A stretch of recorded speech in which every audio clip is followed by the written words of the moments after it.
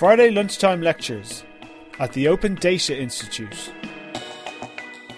For the past 6 months, our team at the ODI has been looking at the notion of releasing data, working with data, making data more accessible while maintaining trust, and especially in the case of personal data, how does anonymization work with data and open data in particular. I'm really happy to introduce today Fionntán O'Donnell, a Senior Data Technologist at the Open Data Institute, who is going to talk to us about open data and anonymization. Fionntán. Sure. Hello. If anyone's confused about what a technologist actually is, it's kind of a mix between like software engineering, design, maybe some research as well, and communication as well on top of that. So as Olivier said, we had this project on about anonymization, open data, which we've been looking at, and so the kind of key outputs we've kind of been doing from it is it's kind of an introductory report, and so our kind of audience we're thinking of would be people who are kind of new to the topic, who aren't that familiar with it. Maybe the kind of data science, data practitioner. They go, all right, you're anonymization, go for it, and they have to anonymize data, and they don't know the ins and outs, and so we're trying to that was our target audience. So we're trying to do not too long, not too intense introductory reports, which we'll be putting out soon enough. Also, we're looking into doing e-learning online course as well. So for this project, I'll refer to them a couple of times. We had a kind of academic research consultants write some kind of more technical, in-depth reports on a literature review, more technical aspects, key players in anonymization.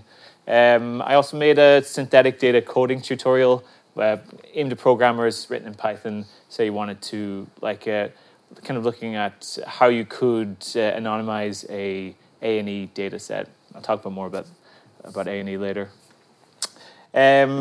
So what we found is that doing user research and talking to people, there seems to be kind of maybe this is a core group of anonymization experts and kind of people really into the industry who get this area and really get it. And then there seems to be kind of fuzzy notions around what is personal data, can it be released, and techniques around that, and what exactly is anonymization. Is it just removing names, or is there much more to it? So so while I go and talk on during this, and your mind may wander onto different topics, like it sometimes does with me, just try and picture yourself in this situation. So imagine you work in, say, the NHS, and you've been tasked, you're the data scientist, and you've been tasked with, they say, right, our A&E data, it's really important, it's so much researchers could do, and the public know, and journalists know, and media know, and we'll try and open it up. But we're going to open it up, but also remove all the personal information in it. And imagine you'd be given that task, right? So people's lives are in there, and good research in this could save lives, but also you want to maintain people's privacy. I'll kind of get back to this topic later. And also, I was actually at a talk yesterday, or at a conference yesterday. It was a privacy conference, and I was just saying it in the hypothetical, but there was a guy from the British Heart Foundation. He says they're really trying to get data to data scientists now. But a real problem for them is that even though one of the organizations that he said that people trust the most in the UK is medical research agencies, they still, even the people who've been helped by these organizations, they still don't entirely, people like the patients, general public, don't entirely trust them with their data and giving over their data. So anonymization is at one level a kind of removing information, but it's also about maintaining trust and being trustworthy in your actions when opening, sharing data about people. So this is part of the confusion. So sometimes open data does have people in it, and I think the misconception sometimes is that if there's personal data in there, we're all GDPR, lock it down, can't be opened up at all. But there's counterexamples to that currently exist. So obviously the census has personal information, which they collect, store, but then do certain anonymization techniques, more generalized statistics about areas. There's also, say, MPs' expenses, which is personal data, but we've seen it in the public interest too, that that has to be opened up. And say list of licensed practitioners in a certain area, you can look that up. That's names, that's addresses, things like that. So so it is the case that open data can be made of personal data. And so this is quite a nuanced topic. So these are like a few definitions from 3 different areas. So there's personal data in the kind of GDPR sense, which is information that can identify certain people. There's also sensitive data, which we've taken from the Office of National Statistics. So that's data that, if compromised, can cause serious harm to an organization or person. So for an organization, it could be like corporate confidentiality or sensitive information about a person that can't be released. But sometimes sensitive data can be opened. Like say in the case of maybe 5 to 10 years ago, maybe there was say Enron, and that was seen that there was a huge batch. It was like 500,000 of their emails were released after it went through the courts or whatever. So sensitive information about that organization, it was judged to be that's fine. Or say a member of elected office, say they might have personal information about their health records that we go, okay, again, that's in public. It's sensitive, but we're going to make it open. We're going to make it public. And then lastly, it's data. So this is from, there's a law definition that data, so private data is data about people, and it can't be in the public domain. And if it was, it would cause a person harm. So the best way to explain anything is a Venn diagram, of course, yeah? So it's this not always overlapping that sensitive data is personal data. Sometimes sensitive data can be, as we say, about collectives like organizations, and personal data doesn't always have to be sensitive, like the list of licensed practitioners. And so we can move personal data into the open data space in certain situations. We can also move sensitive data into the open data space as well. Sometimes also, we can use the method of redaction. I do an FOI request, I get back some information, but I also get lots of blacked out lines on the reports. And lastly, say the private data we're trying to open up or we're trying to open it up and put it into an open space or make it more open. We can use the method of anonymization, the titular anonymization. So good time for a definition of it. So the consultant or the research group that we were working with, this was their definition, and this is not the definition. There are multiple ones, but it's a definition, just to get that across. It's a process that alters a data set to reduce the risk of re-identification as much as possible.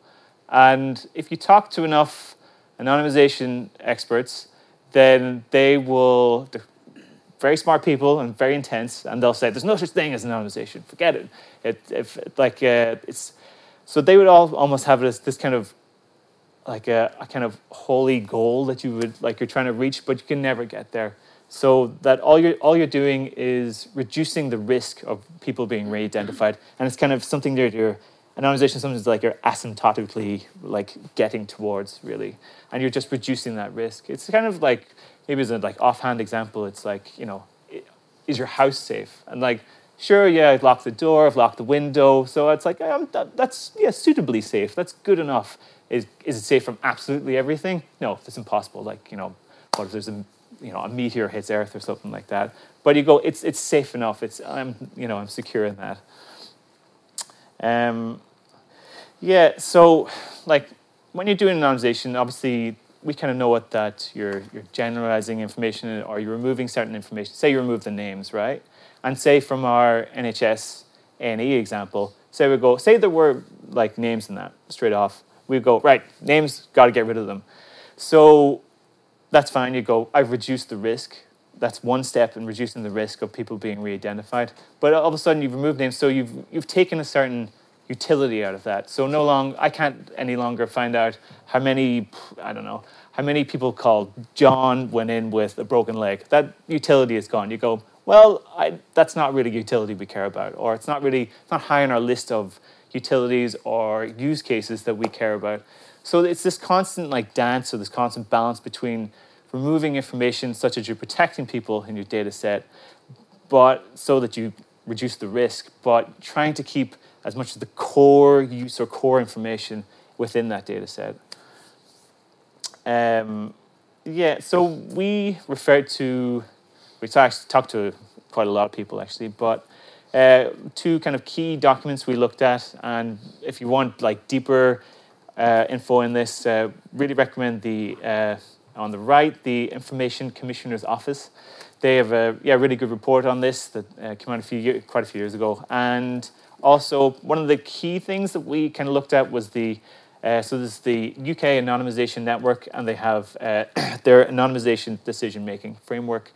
And within that, they had 10 steps that you take in your kind of anonymisation process. But they're updating it now, and they sent us on once. But it's now 12 steps. So you had 10, you have 12. So it's 20% extra steps in the brand new version for free. Yeah. But what we'll do now is take you through those 12 steps. We kind of chunked them into 7 different sections. But I'll go through each of those and kind of. The ODIs, we talked about each of the steps and tools out there, ways to think about it, ways to approach each of those steps, and we'll talk about what we saw from that. That was our view of ways to go about the 12 steps. It is describe the use case, map the data ecosystem, map the legal issues, engage with stakeholders, evaluate the data situation, select and implement the processes, and maintain trust. Super easy, done and dusted. We can all go home. So going with step 1, describe the use case. So people are coming more from say product background, or maybe software engineering, producing products. This is maybe quite normal to you, but it's kind of thinking about, and so I guess I was coming from, actually it's probably, go back, look at this. So when I came to it, my background's maybe more engineering, machine learning, algorithmic type background. I was thinking anonymization is, say, this. It's give me the crazy algorithm that will just solve all my problems and use differential privacy and all these cool things. But actually, it's way more. There's much more to it. And step 1 is it's about a lot of it, everything. It's about people really, and so this is about understanding the kind of, not the utility itself, but the people who will be using this. So, say with the A&E data set, who do you think will be using it, and how do they intend it? Are they journalists, and so they have a certain set of skills? Are they data scientists, and they're going to throw lots of algorithms at it? Will be reporters. Well, so who is it? How are they using the data set, and kind of meeting what are their needs or whatever? And there's kind of age-old user research methods to get at that. This is just a selection that's worth thinking about. So this is straight up user interviews, which is at the start of your process before you go. Just find out who these people are, go meet them, have a call or something like that, and just sit down for half an hour and go kind of take down notes on what they're looking for from this data set or data sets that you're going to release. Trying to understand their particular needs, start to see patterns among those different people you talk to and go, okay, these are some of the core goals. These are some of the core utilities that we want to keep into our data. There's also user personas, which is fictional characters you create to kind of make it so that people just aren't these removed kind of abstractions or whatever. It's to make these people alive or whatever in people's minds, or whoever's designing this data set. And lastly, there's, say, after the process you released it, you might do some usability testing, which is you've released it, so you go to someone's office and you go, okay, I want you to try and get the data and figure out whether you can find, how many people from a certain area, what's the waiting times in a certain hospital. See if you can do that, go for it. And then you go, okay, they could do this, but they couldn't figure that out because we actually removed that information. And then you might take that back and kind of tweak what your anonymization process was. Maybe slightly shameless ODI plug. We have also made this thing called the Data Ethics Canvas, which is a bit like what it sounds, in that it's a kind of a tool in the very loosest sense. It's a big piece of paper you kind of can give out, share amongst people, and kind of talk to people involved about asking questions about, where did this data come from? What are the benefits of this data being released? What are the potential harms? What's in the data? What's not in the data? Questions like that. And kind of getting inviting more people into that conversation about the uses or possible uses of your data and the kind of ethical questions around it as well. And I kind of said, so maybe there's sometimes a misperception of the ODI that it's just we just care about open data and that's it.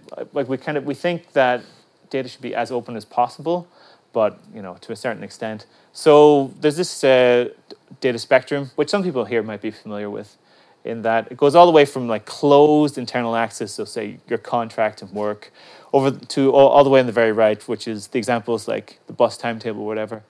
And so say and then say in the middle, it's more, you can get access to this data, but you have to sign certain contracts or there's certain agreements with how you're going to use it. So say in the, opening up medical research data, you have this closed, like very private information, and depending on what environment that's going to be released into, that's going to affect your anonymization process. So actually, as a good example, we talked to people who worked in the Scottish Government Statistical Agency, and they say that they do some level of anonymization, but when they release records into to researchers, but they have to sign certain agreements or whatever when they use that. So that's kind of in the middle point. So you might do some level of anonymization for that, but the risk is going to be extremely high if you release that just into the general public. So you go, okay, we'll release some statistics or more general information, but the actual records, even the somewhat redacted records, we're not going to put that out in the open, but we're going to give it. So again, it's not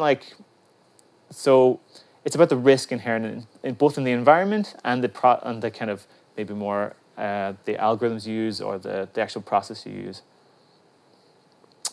Next, after that, is kind of mapping the data ecosystem, which is a bit like what it sounds. Is we've done some work on this as well. So this is so for a data set you have that you want to share, then it's about identifying the actors involved in this and the flow of data between them and also the value. And so when you list out all the people that are involved in something, then you can kind of go through each of those and say what are the potential benefits, what are the potential threats to each of those as well. And you can see the interaction or movement of the data, and it helps you spot or and also communicate to people as well what are the risks involved in this situation. So I was kind of cheating with that A&E example. So NHS England are working with ODI Leeds, our sister organisation, and they're currently aiming to release anonymised A&E data. So it's 70 million records, which is slightly terrifying and highly sensitive as well. The main data scientist is called Jonathan Pearson, and he's an absolute hero. I've been in the room with him getting lots of very intense questions about this and the risks involved. He had an answer for every single one. It was actually very impressive. So you imagine the uses of this. So it's academics, health watchdogs, NHS itself can understand hospitals, how they're doing, and then just the general public. We know those A&E waiting time, that's always front page or top story news. And so we tried a data ecosystem mapping exercise with them. And unsurprisingly, the NHS is a very complicated place. That was a small selection of the post-its going around. And so this is some of the flow. So I know this is probably not going to be very visible to everyone here, but it's more to understand that you can create these maps of where the data is moving to. If you just wanted a quick run through, if I can actually move, public comes into a hospital, the NHS Trust collects the data from the hospital, goes to NHS Digital, is the NHS England, and then they pass it to ODI leads, and then say like the public get access to it, synthetic data, or data enthusiasts, journalists, health watchdogs. There's many more people involved, but so that's also a tool, an approach to understanding what's happening within your data ecosystem. So you can kind of, what helps now is like, because you've mapped it out, you can start to identify different types of actors as well. So in this, it's like, so we kind of had 3 groupings, which is insiders, like who has access to like the super secure, private, like highly private, highly sensitive A&E data. So it turns out there's a few actors involved in that.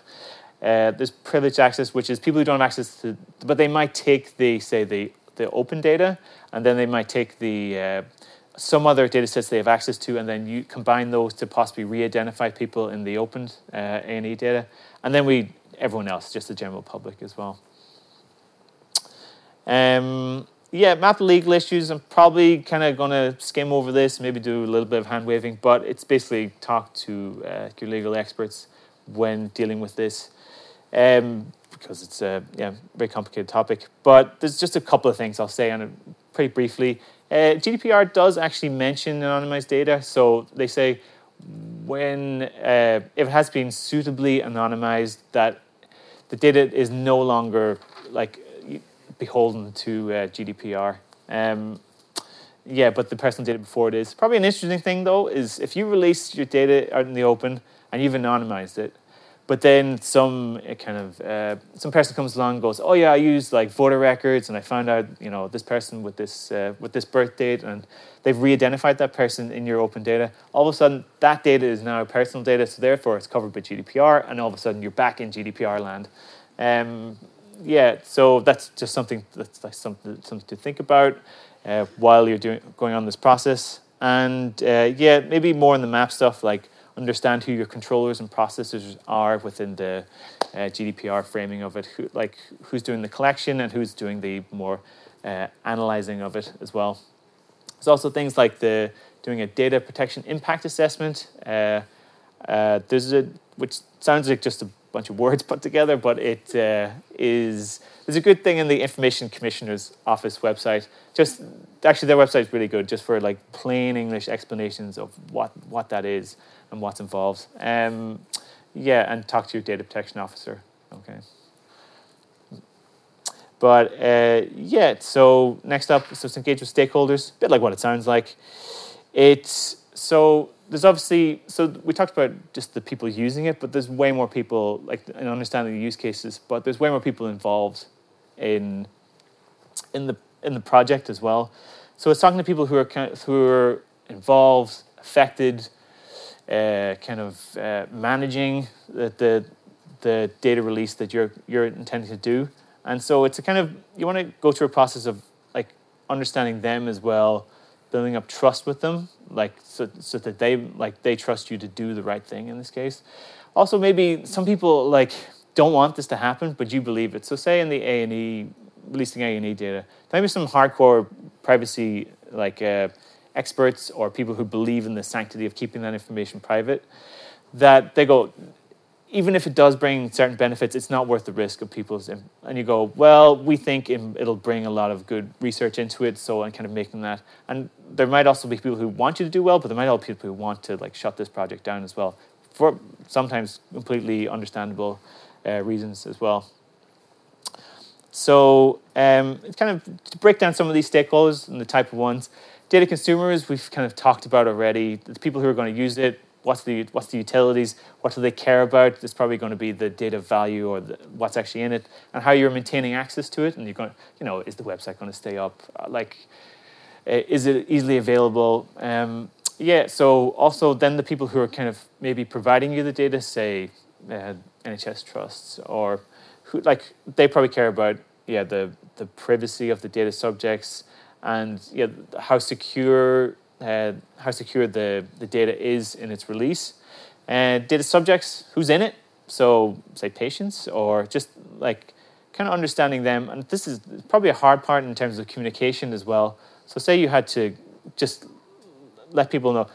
You have to let people know about, say, research, also about kind of anonymization, what that is, to a large and highly diverse audience with lots of levels of understanding, that their data or data about them is going to be kind of released or put out there, and how do you kind of maybe quell their fears or like understand what they want? What's the like? That's a tough communication thing, but it's about understanding them, because like if you don't do that well and don't do the communication well, then say it's misinterpreted, like some headlines like, oh, the NHS just released or will be releasing just health records out in the open.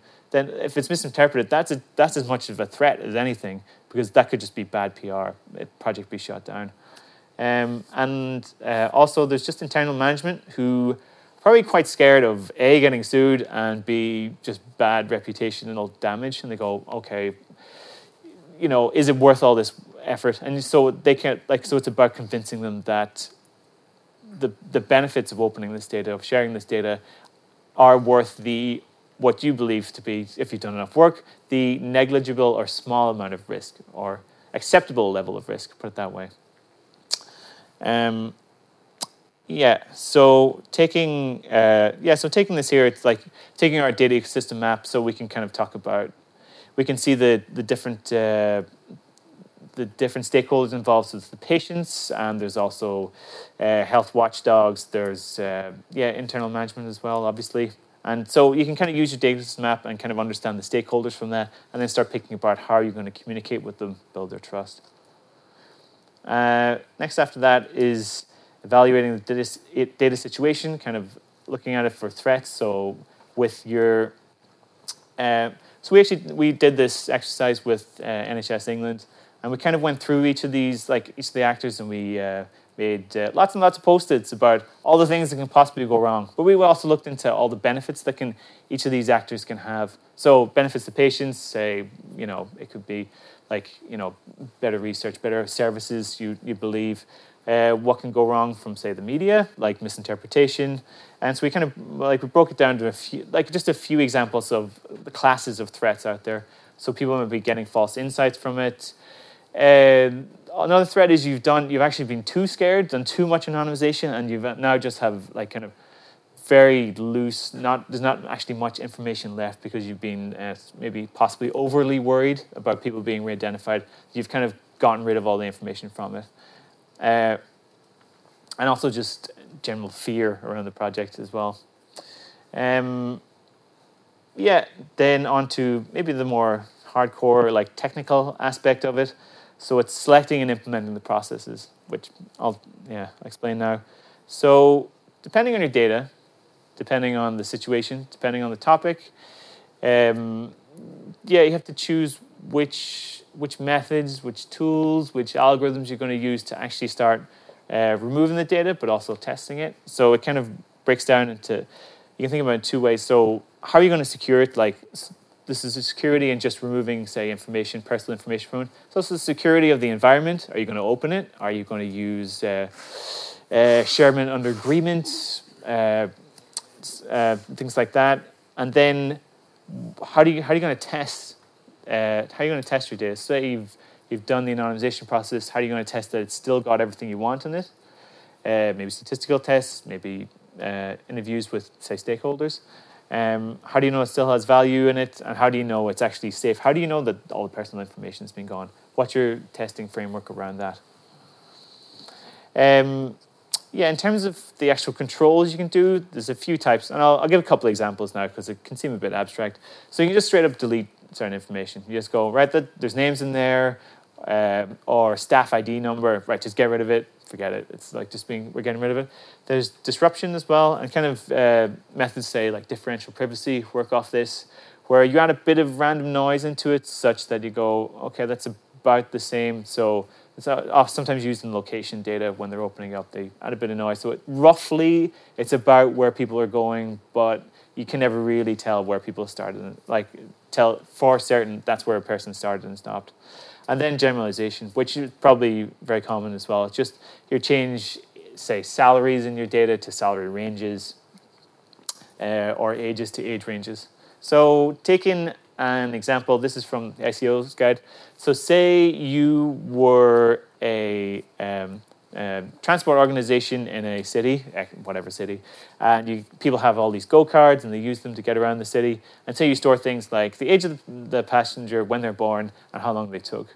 You go, okay, well, if we release that and I knew a person's go-kart number, then I could just find out every single place they've been to, starting and stopping, and how long they took to get there. That's obviously a huge risk. So you can do, so there's a few things in that. You can maybe do a hash of the go-kart number, so it still has it in there, but people can't identify it to the real thing. Take age bands instead of, so generalize the ages, keep maybe the start and end point, and then also generalize the journey time. With NHS England, they have a really, on the ODI Leeds website, it's really worth Googling. They have a very in-depth blog post on all the steps they took in anonymizing that data. So they they changed postcodes, which is obviously very easy to identify people based on postcodes, and used a thing called the index multiple deprivation decile. Times, they used generalization on times, so they had exact time people came in, and they just said, well, 4-hour chunks are good enough. And kind of interesting one as well, like definitely worth thinking about. So NHS have 4 different categories of gender when people go into A&E. So there's male, female, there's didn't say or not specified. And so the latter two, obviously the smaller percentage, much smaller percentage. So if they were to turn up in a open data set, those people will be much easier to identify. It's a tough choice because you're also saying, well, you're going to say, well, protecting maybe more vulnerable people. You're going to remove those 2 classes, so it's just male and female. But so that utility is kind of taken out of it, but in the interest of protecting or reducing the risk of re-identification of those people. It's kind of that's just a good example of the kind of maybe tougher choices you have to make. And last, out of all this, out of these steps, is maintaining trust. So, say you've gone to and I don't want to give the example, like maybe the idea that this is like this linear process that you're going to go through and just go through once. It's start, go back, change something, try maybe a method or an algorithm. You go, oh, that's not good enough. Then you go back and explain, say, to stakeholders what the usages are. So this is not a straight linear process. So, but say after you put it out there and kind of maintaining trust, making sure the situation's okay, because like things like change over time. So new data sets get released that could possibly re-identify people. So it's about maybe someone does get re-identified. Like how are you going to, you have to have a plan in place for that. So say if people have been re-identified and you found out immediately, so you would instantly go, okay, how bad is it? What can be done? Should we just take down the whole thing? Like, how are you going to notify people that have been re-identified? How are you going to assess how bad it is? That's just the initial thing. And then it's like, how do you deal with maybe more the fallout of it? How are you going to communicate to people what went wrong? How are you going to, what are you going to do in future about that? And then also like communicating to stakeholders what could happen to them or why it happened as well. And then lastly, what are your lessons taken from that? Like that, what happened? And then what procedures you're going to put in place. And so then as the project goes on, it's about maintaining that trust of people that you're doing the right thing in this, and just figure out how you're going to engage with people as it goes along. Just keeping people updated with both keeping everything safe, but also the benefits from it and why you've done it. The purpose of the project as well. So that's the UCAN 12 steps. I'll do just a couple of slides about, funky, cool technologies out there now these days. To French privacy, I don't have a reference for this, but I think it could be the number one most used anonymization technique in the world today. So I thought it was Apple, but it turns out I think Google Chrome was the first instance of this of it being used. But I don't want to get into a definition of it just here, but it's about collecting statistics from a population, but kind of never being sure on the exact statistics about one person. But generally, you can trust that you can trust the general population statistics. Google Chrome had it, and they use it for certain usage and malware statistics. Since iOS 10, it's been with Apple, and also Uber have a thing on GitHub which they use differential privacy for releasing journey information as well. So it's pretty much on everyone's phones these days. So this is a huge technology.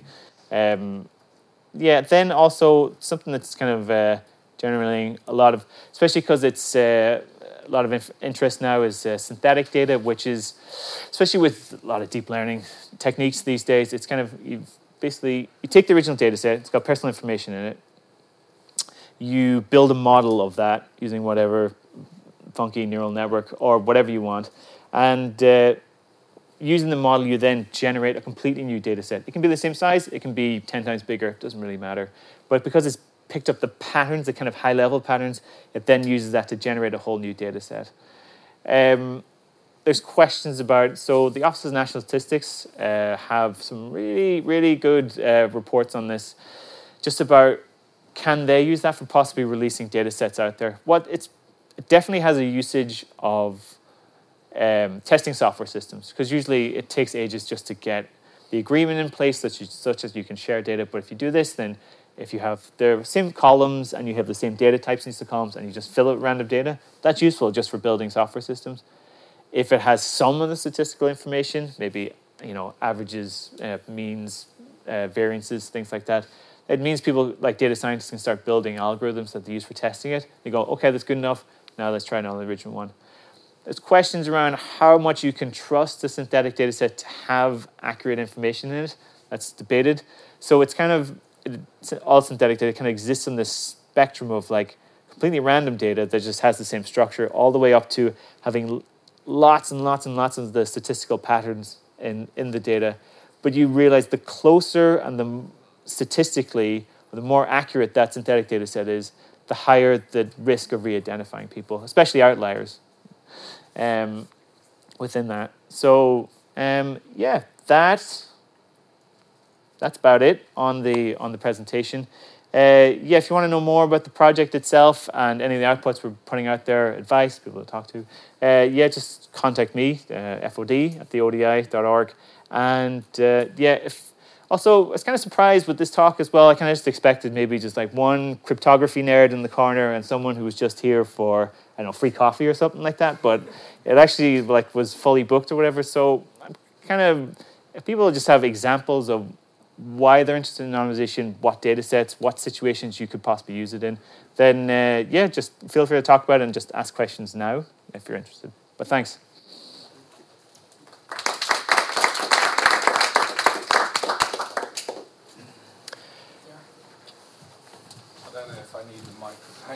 For the stream. Okay, of course. Thanks for the talk. What I always find astounding is that we, on a daily basis, give our private data or personal data in a very easy way to a number of big organizations, but also to banks. So then, obviously, the privacy of the data needs to be guarded. But isn't that like a hypocrisy that on one side we're willing just to give our data away without even knowing and what's happening with it, and on the flip side we're now saying, we have to be very careful with our data and who treats our data. So I don't know if it's a question. It's more something that I struggle to understand where this whole anonymization of data, where is that requirement? I guess so I guess it's about the trust of people using that, people using that data properly as well, and that you've kind of given consent and you've given. So it's interesting to say with banks that they often use anonymization techniques to share data between departments. So different departments are maybe certain partners as well. So it's if you remember the spectrum, it's more just moving data to the middle. The trust question. So I guess in your case that we might be giving up our. Well, we are, aren't we? Does it lie in anonymisation? Because down the line, I see we taking ownership or individuals taking. Oh, you just hold up the mic too. Sorry. Yeah. So does it lie in anonymisation? Maybe we're looking very far down the line, but it's more individuals taking ownership of their own data and determining when that can be accessed. So. It's not. And that's where it kind of the ownership lies, not the ownership with. So if the NHS has my data, then and they want to use that data, then they should come to me. I mean, they can't do that for tens of thousands of patients. I mean, that can be something built that can technology advances that can kind of build in that permission that I would give the NHS or any organisation to do something with my data. So then, in that respect, do we need to anonymise the data, or isn't? It's a fair point, and like what it's been given up for. But say with at least with what Apple claim, at least that they see it as with their anonymisation techniques that they're both getting their cake in terms of they get statistical information about the usage of phones, but they're not actually taking any personal data. That's their claim. Statistically, that doesn't exactly hold up, but it so that like anonymization is a way to increase usage, increase access to to data that is based on personal data. But and so it's a way maybe of that we don't have to like worry exactly about or have to worry less about the trust issues about what's being done with it, because it's going to be passed on and that's a sell as well to customers as well. Go, oh, actually, we're going to keep it super secure, but only when it's accessed by other parties, other organizations, then it will be anonymized or gone through an anonymization process. Next question. Thank you. This was really fascinating. My question is about medical data. What are your thoughts on this new development that instead of actually giving the data in any formal way, some universities and medical facilities are only giving the access to their environment, like a secure environment where they house their own data, and the people who make use of that, for example, researchers or developers, only get to use that data in this safe cloud environment? So again, with the word safe. So safe is a certain level, and so you go, okay, the risk of harmful or re-identification by someone external and like harmful things happening to them is massively reduced because you've controlled the environment into a safe environment, right? But safe is like a spectrum, whatever you want to call it. Gradual thing. So like people can still be re-identified from that. That could be leaked. It could get out or whatever. So if it's gone through a certain anonymization process, you've both controlled the environment and controlled the risk from the data itself, such that you've reduced the risk enough. So it's not like risk ever disappears. It just with a controlled environment, the more control you put on the environment, the more you reduce the risk. But so anonymization is just one end of that, reducing the risk of re-identification. So in shared access, maybe you don't need to do as much anonymization, like we were talking about earlier, but as you would with, say, completely open data. But the environment is crucial to the risk of re-identification, as much as the algorithms involved. We had a question over here.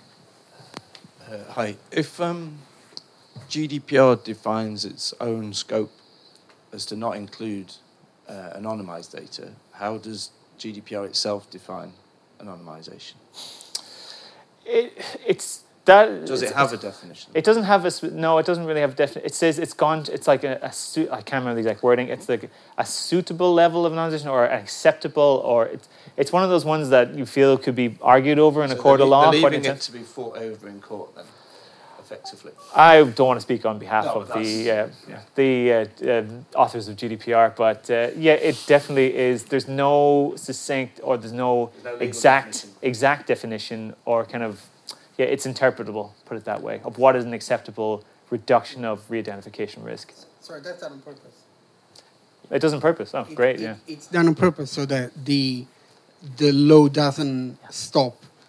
Because if the law were to define a standard, an ISO standard or whatever, it would basically stop the development of further anonymization technique. So what's suitable, it becomes like a technical standard, evolves with time. It's done on purpose. Yeah, okay. I understand. Any other question from the audience? Any question from Twitter? Not yet. Anyone from the audience? Yeah. I'm quite interested in what I suppose you'd call the mosaic theory of identification, that you could, especially with modern computing power, join data sets together and work out what seemed to be perfectly well anonymized. Somebody who makes a particular journey every day, so you've got an anonymous Oyster card, but then you work out that the bloke who always gets the 7:15 and always gets off at a certain station, and then you know that he's got a wooden leg, and then you see that he's got an STI, and then you know from lots of different data sets you can work out quite a lot of things. Are people thinking about mosaicization of? The attack from like third-party data sets. And so the canonical kind of example in the research is it was a senator that they released some health records, and then some researchers then went in and used, I think it was electoral registration information, and then used that to re-identify the person. And then there was just that senator's all their health information they've been re-identified, and the general public that's like one of the key examples. So that is a slightly scary thing about opening into, especially putting it into the open. It's like you can't even anticipate the future of what data sets are going to be out there as well, which really raises the threat of re-identifying people as well. But yeah, so I guess it's a certain acceptance of it's never zero.